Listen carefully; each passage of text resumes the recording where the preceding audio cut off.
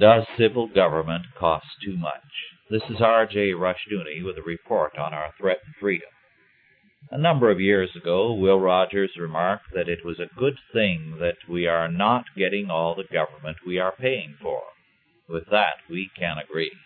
On the other hand, who wants to pay for more government than he wants?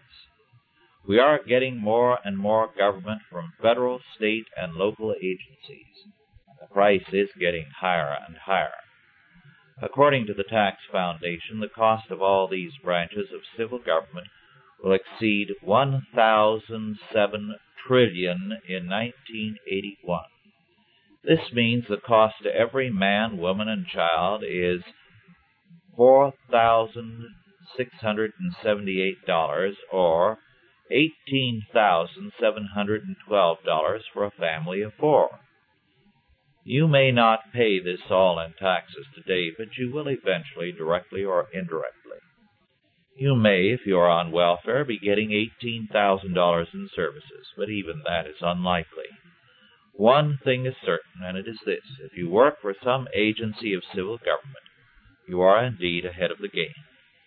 The real beneficiary of status spending is civil government and nobody else on the whole.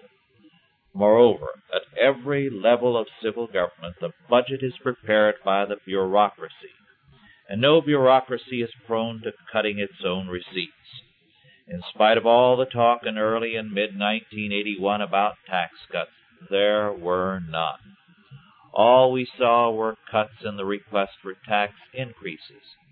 With all those supposed tax cuts, we still had our highest budget yet. We are, in brief, paying more for civil government than we want or get. We are supporting a giant and imperial bureaucracy, which treats us either as the enemy or as cows to be milked. The main beneficiaries of taxation are not the people, but the federal, state, and local agencies of civil government.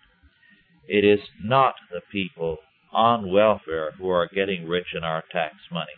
It is the federal government and other levels of government. When California enacted Proposition 13 and its mandatory tax cuts on property taxes, the politicians screamed that all kinds of necessary services, such as police and fire protection, would be cut. None of this happened.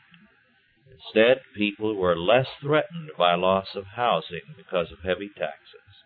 The economy improved, and for most people, the results were overwhelmingly good. Indeed, it became apparent that taxes could have been cut even further, with an improvement in the quality of life in California.